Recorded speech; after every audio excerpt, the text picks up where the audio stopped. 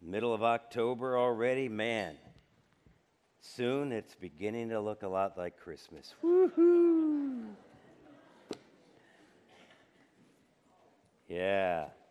Anyway, just a couple of quick prayer requests. You may or may not have heard we've had it out in our emails, which, by the way, if you're not on the list, you would like to be, shoot us a text or call during the week, and Sylvia would be glad to put you on that email list. We send them out during the week, a prayer as well as other information, but you need to be on that list if you want to receive that. So Pat Scarfo Jr. got his heart. Praise God, huh? Man, yeah, you can clap. Praise God for that. So you be praying for him as he recovers. He's doing well. Pat just told me this morning, doing really well. I tell you, after what I've been through with heart stuff, that just amazes me. It just, wow. So be praying for them. We got word this morning that Art Cross, Hal Cross's dad, went home to be with the Lord. And so Hal and Nancy are already on their way to Iowa for the funeral, and Andy and Bethany as well will be if they're not already, but be praying for them and for the service. Got word too, just saw it early this morning. I had an email from a friend who told me that some of you will know Don Trott, who long time with ABWE, went home to be with the Lord on Friday. And so be praying for Ruth and their 6 kids and family. I don't know any more about that as it relates to details, but as we hear them, we'll certainly let you go. And every week I sit here and I look at the cross here, and I'm reminded about who's your one. Folks, there's a lot of names. You put those names there, and I trust, I pray that you're praying for these people. We pray for people who need Jesus, that God will use us in any way to share Christ with them. So be praying for your one. Don't let that, kind of out of sight, out of mind thing happen. Be praying for them.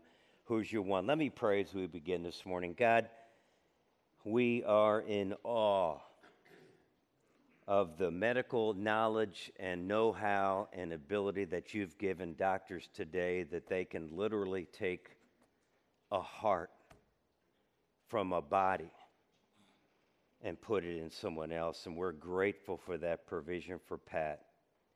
And I pray for his health and strength and recovery. I pray that you would just help it to work like it ought to. God, for those that are taking care of him, that they'd be aware of everything and that you'd get Pat back on his feet. God, continue to strengthen Tammy and the kids and Pat and Helen, and give them strength. Thank you for your grace in this way. And Father, for Hal and Nancy, Andy and Bethany and the rest of their family in Iowa, and as they plan for the service for Art Cross, I pray that would be a helpful and encouraging time for them. Minister to the family and the peace that they need, that you'd provide that. God, I pray too for Ruth Trott and their kids and their families, and as they grieve over the loss of Don, thank you for his years and years and years of faithful service and ministry. And I pray that whenever that service is, that it will be a great testimony to the grace of God, the saving grace of God. And Lord, I pray, we got a cross full of names here. Lord, you know who they are, and so do the people who put them there. And I pray, God, for these individuals. God, would you use our people to give the gospel as they build relationships. God, that there would be opportunities, that you'd open the doors, open their hearts to their need of Christ, and open our mouths in your time to know what to say, how to say, when to say, share Christ. And God, I pray that we'd see these folks come to know Jesus. And I pray for our time this morning, Lord, as we look to your word, open our eyes, open our hearts to your truth, for it's in Christ's name that I pray. Amen. I think that's all of those requests. Last week we began with a warning about the danger of elevating feelings over truth. This morning I came across a quote. I've had it. Every time I read it, I'm like, whoa, man. This is a warning about elevating traditions over truth, and it comes from a book, 9 Marks of a Healthy Church. It's in the foreword if you want to follow that, but here it is. When we elevate our traditions over God's truth, we cheapen the church. So much of our approach to the church today is based upon the ways we've done it before instead of upon the word God has spoken forever. We value our preferences over God's priorities, organizing the church around what is most pleasing to us instead of what is most faithful to Christ. In the end, we practically define the church according to our own personal comforts.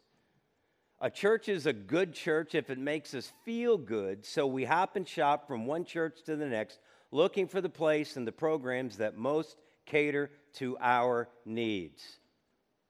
We need to ask God what He values in His church because we love His gospel in our lives and we want to accomplish His mission in the world. The church is the means God has established for the defense, display, and declaration of the gospel. God has designed this distinct community called the church to satisfy and gratify His people while we spread His grace among all peoples. Now that may sound to some of you a little harsh. I hope not. We sometimes need that dose of reality, that wake-up call, because we often shop for churches and we have become consumers rather than worshipers and thinking about who God is, and we're here to serve, and what is the purpose of the church. And so just to remember, we need to make sure that we build what we believe on the truth of God's word, not our feelings, as we mentioned last week, not our traditions, not our preferences, not the way things have always been, but what God says in His word. We must make sure that what God says is what we follow for all that we do, and that certainly is true as it relates to the leadership of the church as we talk about that. Over in 2 Timothy chapter 3, and here's just a little bit of, we've talked a couple of weeks ago about the Berean church and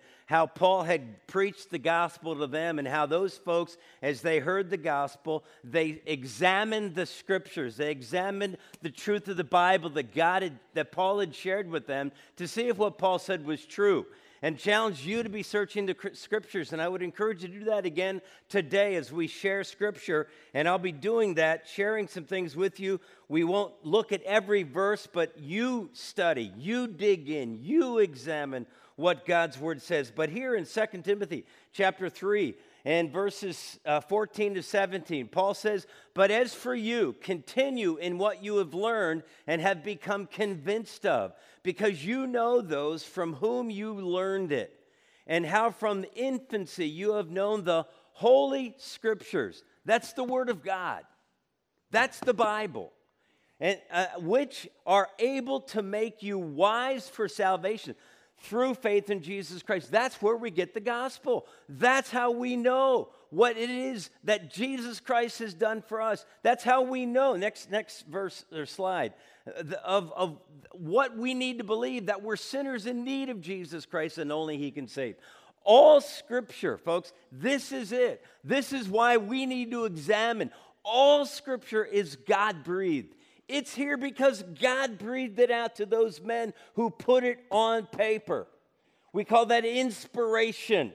And so all Scripture, this whole book, your Bible that you're holding, that truth is God-breathed and is useful. And here's why we ought to know it. For teaching, it's useful for rebuking, it's useful for correcting, it's useful for training in righteousness, how God expects us to live, so that the servant of God, that's those of us who know Jesus Christ, the servants of God may be thoroughly equipped for every good work. That's how it happens. We learn to do the work of God and how to do the work of God from the Word of God. So dig in, folks. Examine those things. Don't just take for granted. Don't just always listen. Paul said in verse 14 that, you have to remember those from whom you learned it, so that's true. That's going to be happening, whether it be from this pulpit or in the classroom in this building somewhere. But hold on to the truth of the Word of God and search the Scriptures. So again, let me ask you as we did last week, do you know what the Bible teaches? And I would add, and doesn't teach about the leadership of the church. And that's where we get our traditions that get us in trouble sometimes, because we hold on to things that we've heard or thought but aren't really found in Scripture. Sometimes we do that. That's why we're calling our series, So Who's in Charge Here? That's what this is about. What does the Bible say about who's to be involved in the leadership of the church? And then I would ask this question also. Can you explain and defend what you believe, what the Bible says about the leadership and direction of the church?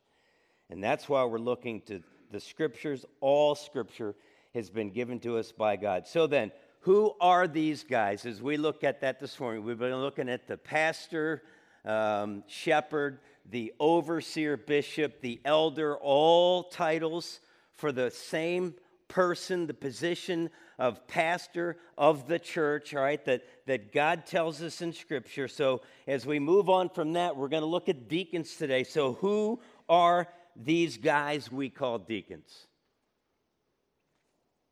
And what do they do? Now, when anyone inquires about deacons in the local church, there are usually all kinds of responses. Well, who are they? What should they be? What do they do? And sometimes we think, well, a guy would be a good deacon if he just is faithful every week, if he just shows up. A number of years ago, somebody nominated somebody, and when they called me about it, and I made the comment, I said, well, great guy, but he's not serving anywhere. Not serving anywhere. Well, if you're going to be a deacon, that's what the word, as we're going to see, means servant. So if a person's going to be a deacon, deaconing isn't the first place that they ought to be starting to serve. They ought to already be involved in serving, so that then it's obvious that they're deacon material, because at least in that one area, we'll look at some of the other things as well. But many times we think, okay, deacons are the guys who care for the church's facilities. Some would say they're the governing board of the church. Others must have deacons' consent in order to do things, must lead ministry teams. They are to teach or preach. They counsel or they evangelize or they manage church programs. Deacons help the needy. Deacons are models of servant leadership.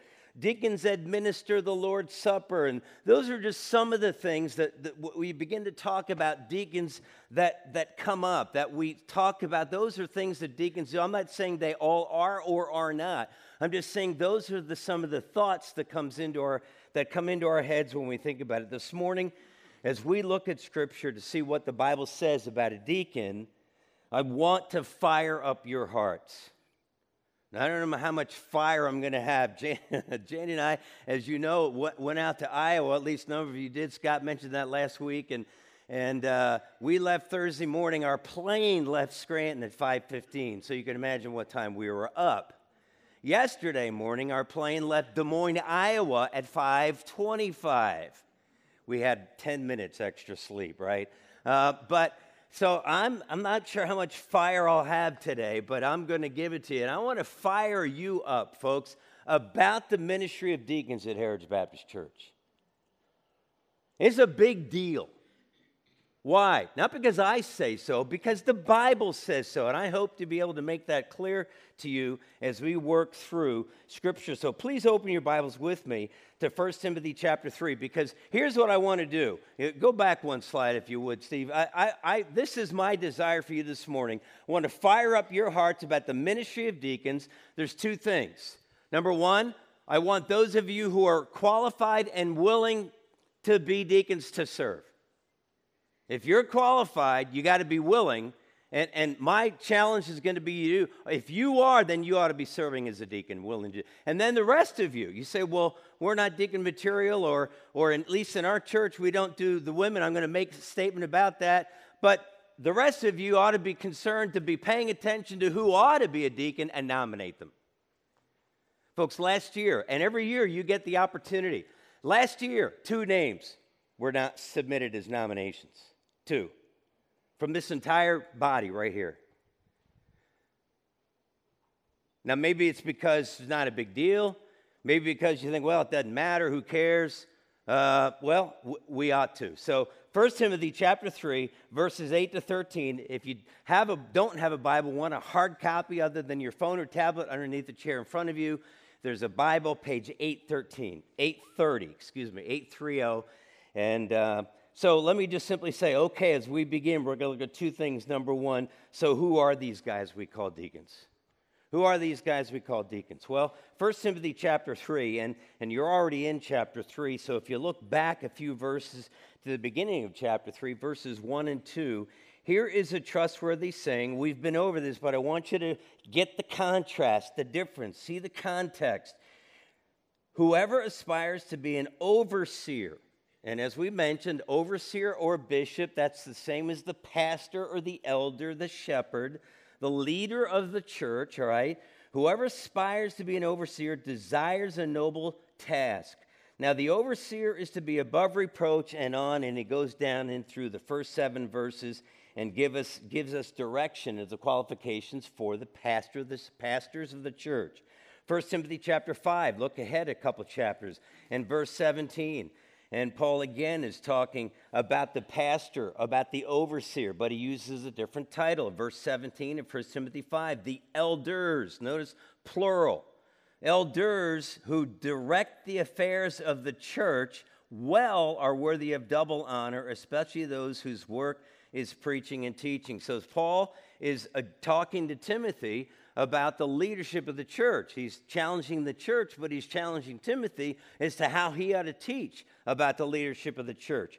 And so as we look at that, I have a chart that, and we have, this is the chart that's right on the screen, and I don't know how well you can see that, but we printed up some, and if you would like a copy of this, this is a lot of what we went over last week when we talked about the pastor, the shepherd, the bishop and overseer, and then the elder. And the circles, the red circle here has to do with the places where pastor, shepherd are used.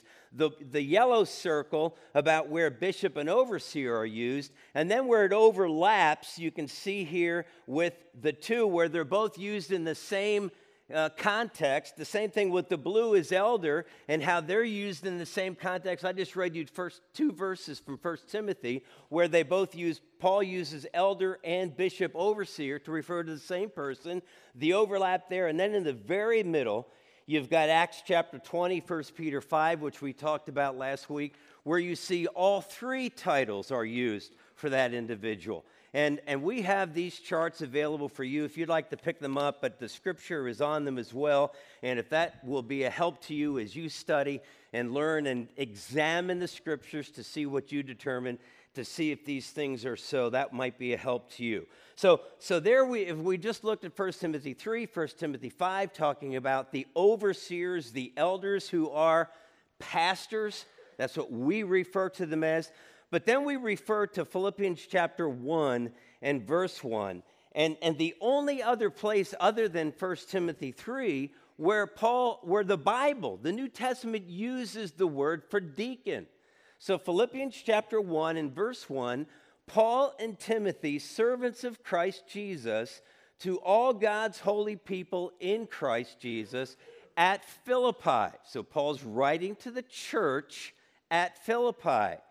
Together with overseers, the church at Philippi, with overseers and deacons.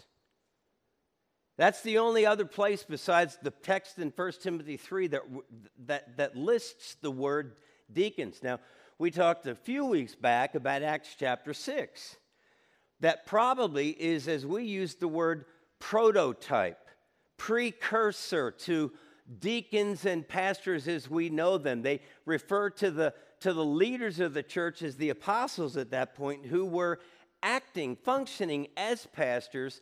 And then, of course, the men that they had appointed the church to go and pull out, find those who are qualified. You could say nominated 7 men, brought those 7 men's names back to the apostles, who agreed and who prayed, laid hands on them, and appointed them to be those servants.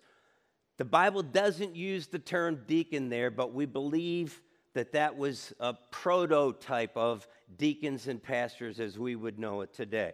Now, you have to dig into that and come up with your own conclusion. And then we'll go to 1 Timothy chapter 3, which is the text where we started. And we see in verse 8 where Paul says, in the same way, deacons. In the same way as what? Well, he just talked about overseers or elders or pastors. And he talked about the qualifications that the pastors, the overseers, the elders need to be true of them if they're going to serve God in the leadership capacity of the church. And he says, in the same way, deacons. Now, we say, as Baptists, one of the Baptist distinctives, and if you've ever studied Baptist church history, you've heard of the Baptist distinctives.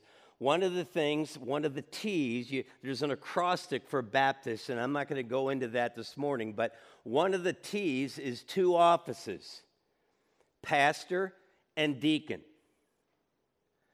So here they are, 1 Timothy 3, and you say, well, where the Bible doesn't use the word office. No, but when you look at 1 Timothy chapter 3, verses 1 and 2, verse 1 says, whoever decides, we typically have read the office of a bishop. It doesn't say office, or in a translation, literally it would say the overseership. So it's talking about a position.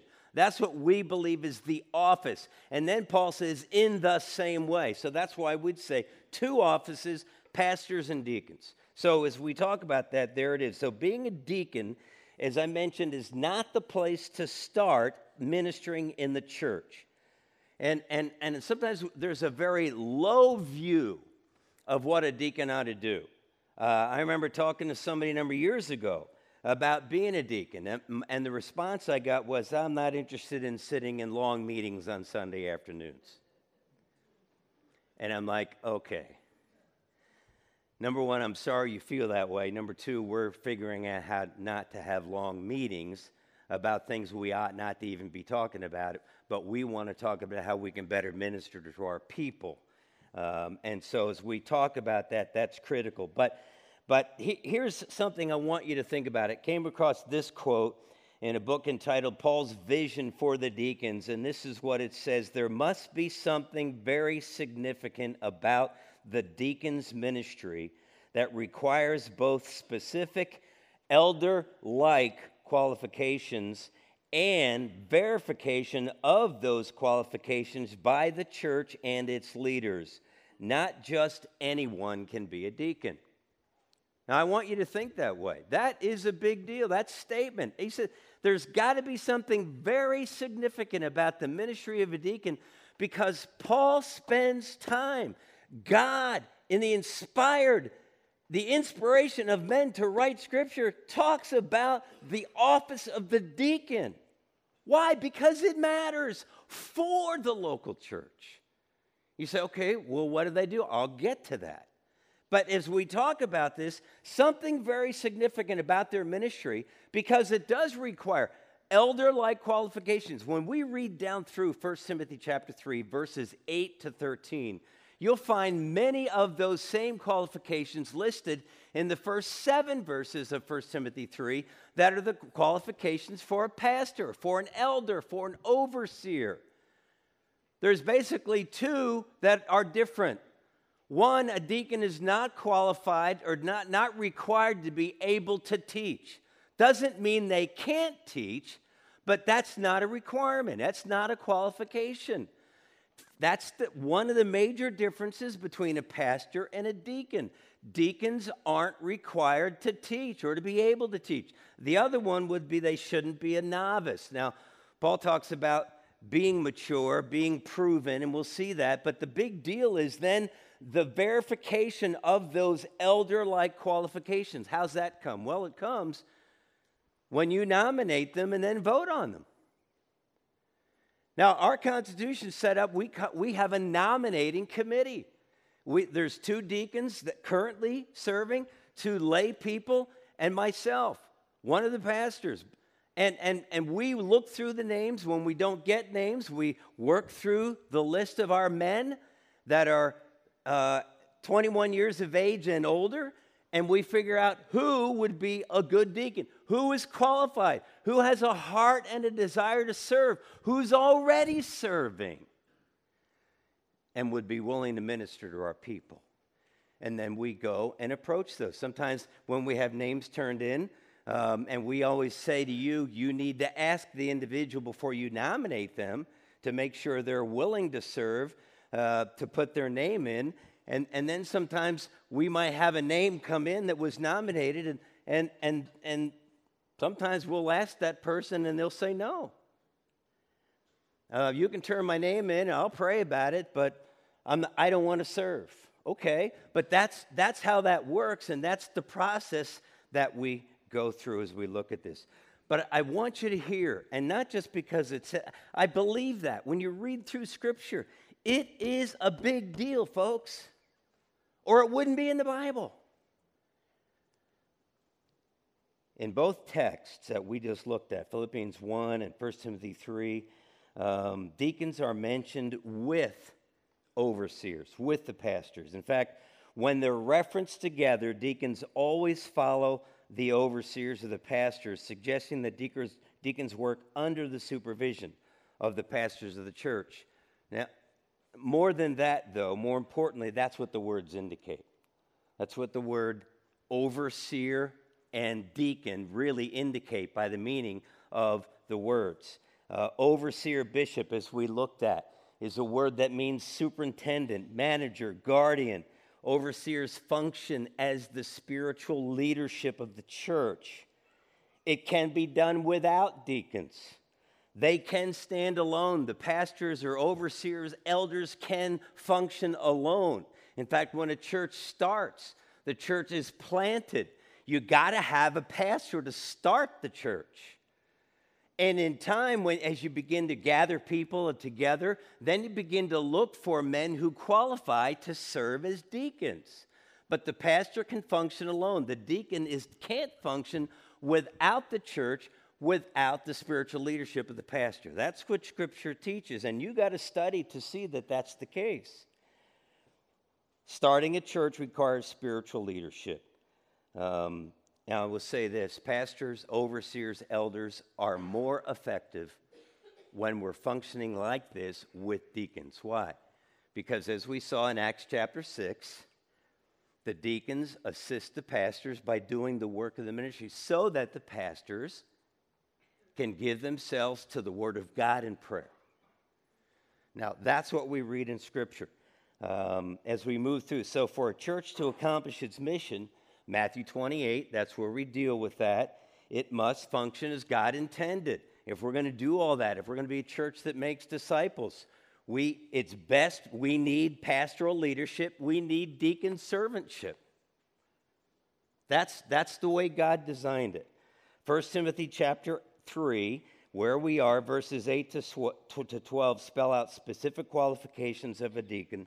And as I mentioned, many of them are similar. So just look at verse 8, 1 Timothy chapter 3, and follow with me as I read down through the text here. In the same way, we mentioned that deacons, just like they're an office, just like they're involved as appointed to a function within the church, deacons are to be worthy of respect. They have to have a godly reputation. That needs to be true. They need to be sincere, not indulging in much wine, not pursuing dishonest gain. Verse 9, they must keep hold of the deep truths of the faith with a clear conscience. Now, that means you got to know the Word of God. You have to have an understanding of Scripture and hold to that with a clear conscience. It doesn't say that you have to be able to teach it. Again, as I pointed out, that's one of the major differences between the pastor and the deacon. Verse 10, deacons must first be tested. There it is. What does that mean? They need to have proven themselves in the body of believers that we call the church, so that people see, yes, they've been tested, they've served, they've developed a godly reputation, they've proven themselves to be worthy of this position. They must first be tested, and then if there is nothing against them, let them serve as deacons. That's where, if there is nothing against them. So when names are put in, we put the names out before we vote in December of the men who are willing to run, qualified to run as deacon. And you vote yes or no. And what we encourage you, you get those names ahead of time. We encourage you, if you see a name and you don't think they're qualified, you go to that individual and share your concern. Don't come to me first. You go to that individual first to talk to them, and then we work through that process if there is a problem. And so that's part of that process there. So then we get to verse 11. In the same way, and the NIV says it this way, women are to be worthy of respect, not malicious talkers, but temperate and trustworthy in everything. Now, I'm not going to jump into this morning about women deacons or deaconesses. Scripture, this is a battle that's been fought for ages. Maybe battle is a strong word. This is a debate that has been going on for years, all right? How's that? Whether that verse means deacons' wives or deaconesses. And I'm not going to dive into that this morning. I'm just simply going to say in my own study, and I keep studying, I keep reading, and I want to keep learning. Where I stand now, I believe that is deacons' wives. I'm not opposed at all to our women serving, and we have women all over the place, really in many ways serving our people in some sense like deacons do. But in the context, I think it much better fits what Paul is saying as a wife of a deacon rather than a deaconess. And I'm just going to leave it at that. You dig into Scripture, and you see what you come up with. But that's what verse 11 has to do with. And it's interesting that it doesn't give us, some would say, well, it has to be deaconesses. It can't be deacons' wives because it says in the same way. When you read the first 7 verses of 1 Timothy 3, it talks about the qualifications for pastors, that they have to manage their own household well and all that, but it doesn't say anything about their wives. Why would it say something about the wives of deacons instead of the wives of pastors? Or why wouldn't it do both? That's a good question. You've got to dig through that and come up with a conclusion. But verse 11, there it is, and you can study through that and examine the Scriptures. Verse 12, a deacon must be faithful to his wife and must manage his children and his household well. Those who have served well gain an excellent standing and great assurance in their faith in Christ Jesus. There's benefit for those who are willing to serve, who are qualified and willing to serve as deacons. That's what verse 13 is talking about. But, you read through these verses, and it would appear that deacons' eligibility is every bit as important as the qualifications for elders or pastors or overseers. It's a big deal, folks. This isn't to be taken lightly. Deacons are not required to teach, as we mentioned, 1 Timothy chapter 3 and verse 2. And if you'll back up, you'll see what I'm... Now the overseer is to be above reproach, faithful to his wife, temperate, self-controlled, respectable, hospitable. The last phrase of verse 2, able to teach. That's the big difference. And that's not a requirement. Again, that doesn't eliminate deacons who are able to teach from teaching. It's just not a qualification, a requirement for a man to become a deacon. I hope that makes sense. And then deacons are required to be examined and approved. And I will say that again, that's done by our pastors. It's done by our deacons that are staying in office. It's done by you when you vote. When you acknowledge, you affirm that these men, as you have examined them, are approved and able to serve. And I would say to you again, that quote that I had earlier, I think I have that again.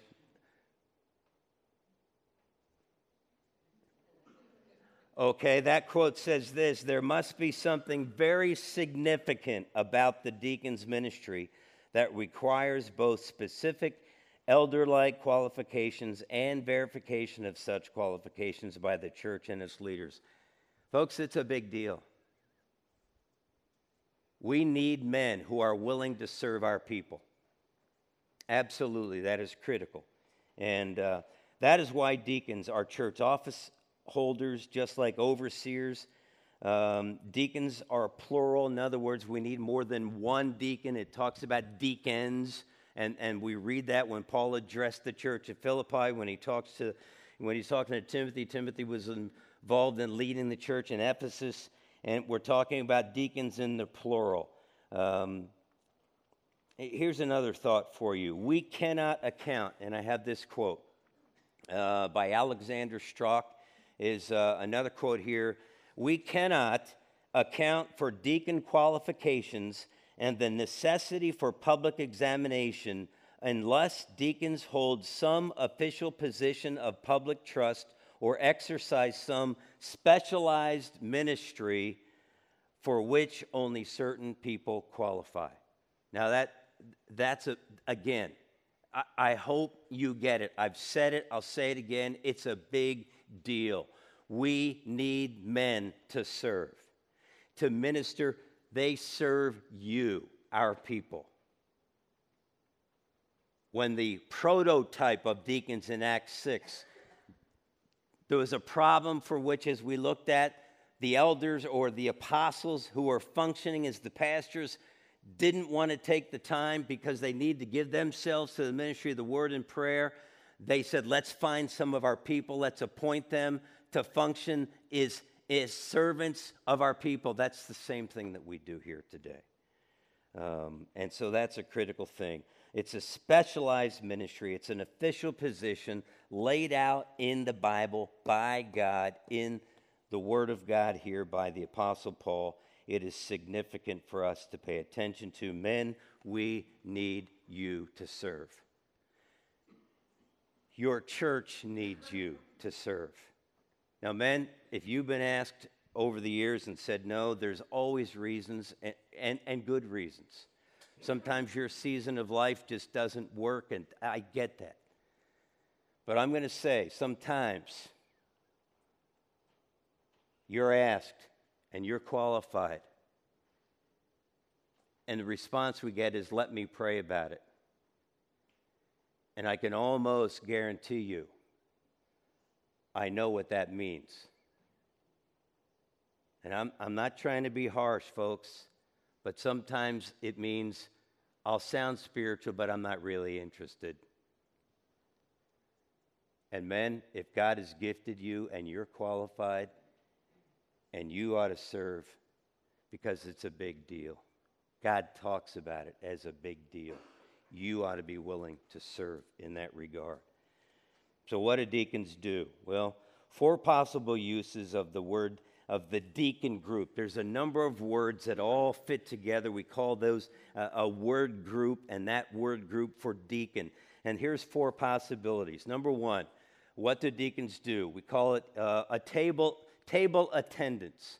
And we're not talking like attendance like you show up, check the box, I'm here. No, you're attending tables. You're waiting on tables, a waiter, a server, an attendant. That's really what we had described in Acts chapter 6 as we looked at that. And it has to do with the duties of serving food and drink or waiting on tables, meal service, or preparation of a meal.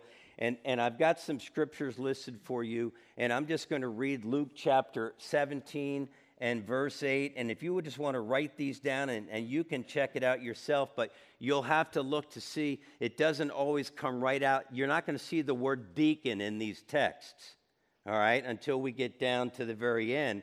But as you look at it in Luke chapter 17 and verse 8, and this is what we read. Verse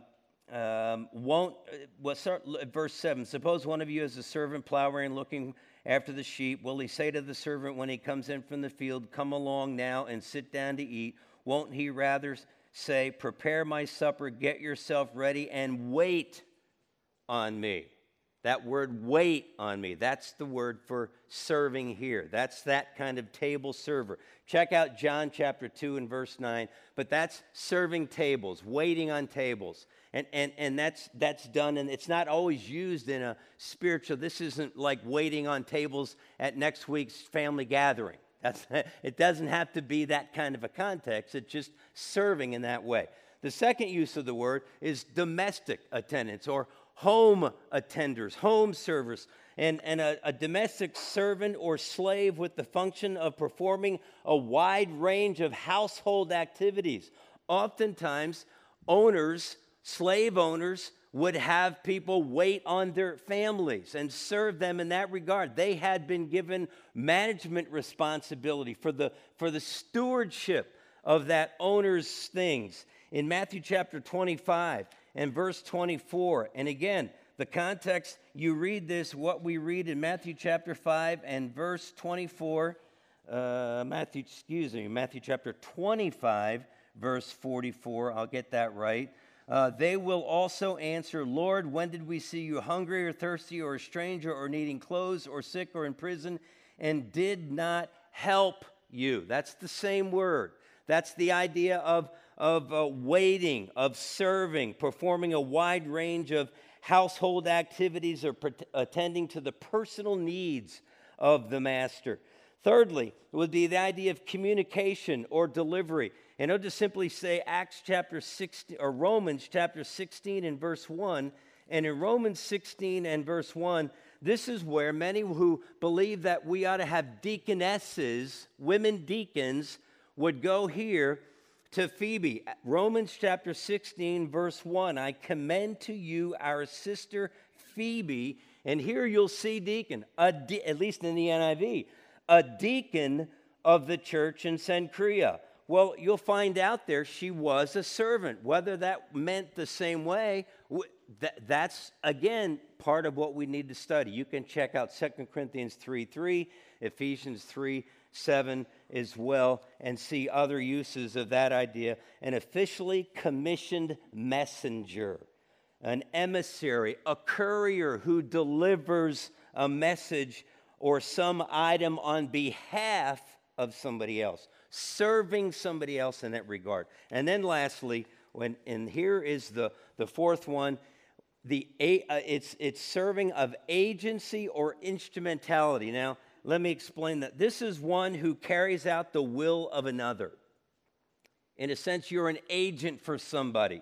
You're somebody's instrument. You do for them. You carry out the will of another or a task on behalf of another.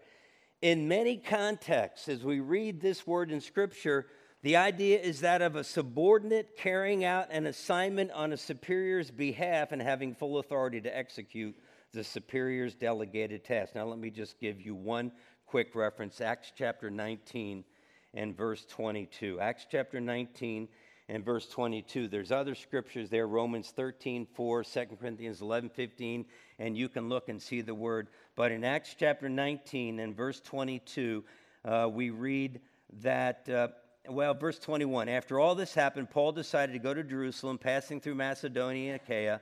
After I had been there, he said, I must visit Rome also. He sent two of his helpers, two of his agents, two who were representing him to carry out, delivering a message, communicating. They were his instruments. They had a delegated task to accomplish, and that's what the word in Acts chapter 19. Now, based on the most extensive word studies that you could find and dig into, people who write books about these kinds of things, and some of the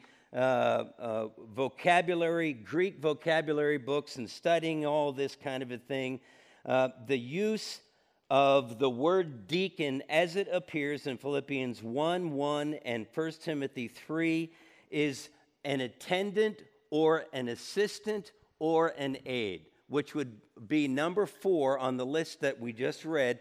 And that's what I believe is the most accurate use of the word deacon in the sense of what Paul talks about in Philippians 1:1 and 1 Timothy chapter 3. So that means this, and we're going to wrap it up. Deacons, so I have three summarized statements. Here it is. Number 1, deacons operate under the leadership of the pastors by assisting them and standing ready to carry out tasks delegated by them. The relationship, now get this, because this is critical, because somebody might be thinking, the relationship between pastors and deacons is not one of master-servant. It's serving the church, each with a different role. I have a different role as one of the pastors here at Heritage than a deacon does. But it's not master-slave. Yes, there's under the leadership, our deacons, we give direction. In fact, our Constitution reads, deacons are to assist the pastors in the work of the ministry. That's what we say in our Constitution. So that's the idea here. Secondly, deacons represent the pastors and act on their behalf in the service of God's church. Our deacons serve you. We have been working hard the last couple of years. Our men have a selected number of you. We've divided up our congregation, our membership, and regular attenders for them to talk to you and call you and contact you and whether it be on the phone, in person, here, or wherever, and check how are you doing. And what can we do for you? Are there needs? How can we serve you? And it's the idea of getting to know you so that we can, even though we're running in the mid to upper 200s in attendance on Sunday mornings, that we can serve you as if we were only 20 or 30. Does that make sense? That's what we want our deacons to be able to do. And then number 3, we simply say it this way. The translation of the word deacons is qualified, approved assistants to the pastors, describes who the deacons are and what they do. Now, you study Scripture to see. You've got to do that. And it won't be just read Philippians 1:1 and 1 Timothy chapter 3, verses 8 to 13, but dig into the meanings of the words and find out, and I would close this way. Are you qualified? 2 thoughts, 2 questions. Are you qualified and willing to be a deacon?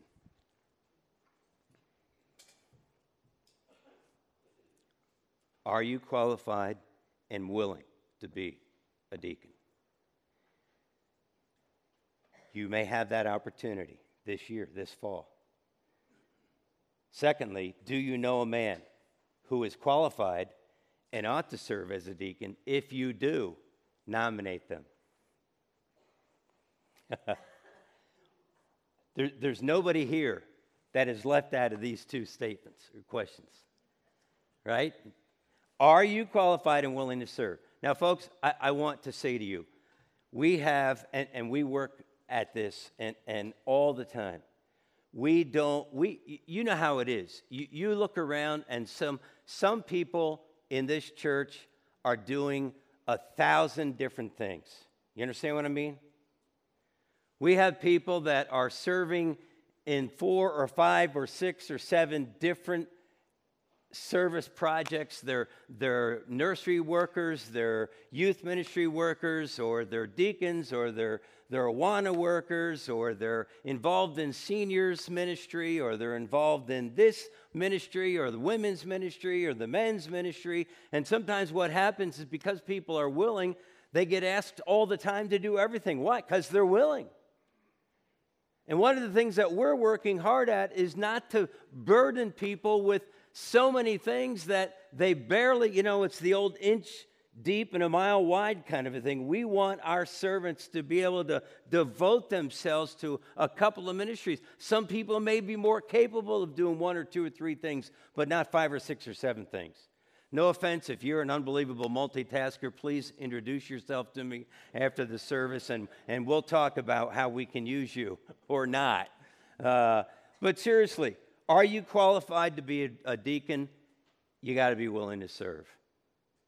Now, you may be in a season of life that right now you're going through stuff that There's just no way. Just no way. I understand it. You know what I've had people say too? You know what? I'm so busy serving, I don't have time to be a deacon. I don't always know how to answer that. I say keep serving. But I think also if somebody's recognized that you have that kind of deacon qualification, maybe you ought to think about doing that because you're going to serve in a totally different way. And you're fulfilling an office of the church. Now, the rest of you folks, if you know somebody, I'd sure love to see more than 2 names nominated. Father, thank you for Jesus. Thank you for your direction. Thank you for your word.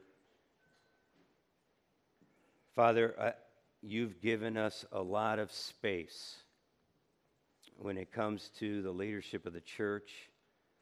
You lay out characteristics you don't always, especially for deacons, you haven't laid out a job description. God, we need men willing to serve. God, we have them. I pray that you'd stir their hearts about doing that. And I pray, Father, that you would stir our hearts as the church to acknowledge those who we see are qualified, who ought to be serving, and to nominate them. Father, I pray that together we, as the people that we call Heritage Baptist Church, that we would see your work flourish both within our body and outside in our community. Father, it takes the leadership that you've appointed as pastors, elders, bishops. It takes the responsibility of being a deacon too. And it takes us as a church to be faithful to do what you've called us to do. For it's in Christ's name I pray. Amen.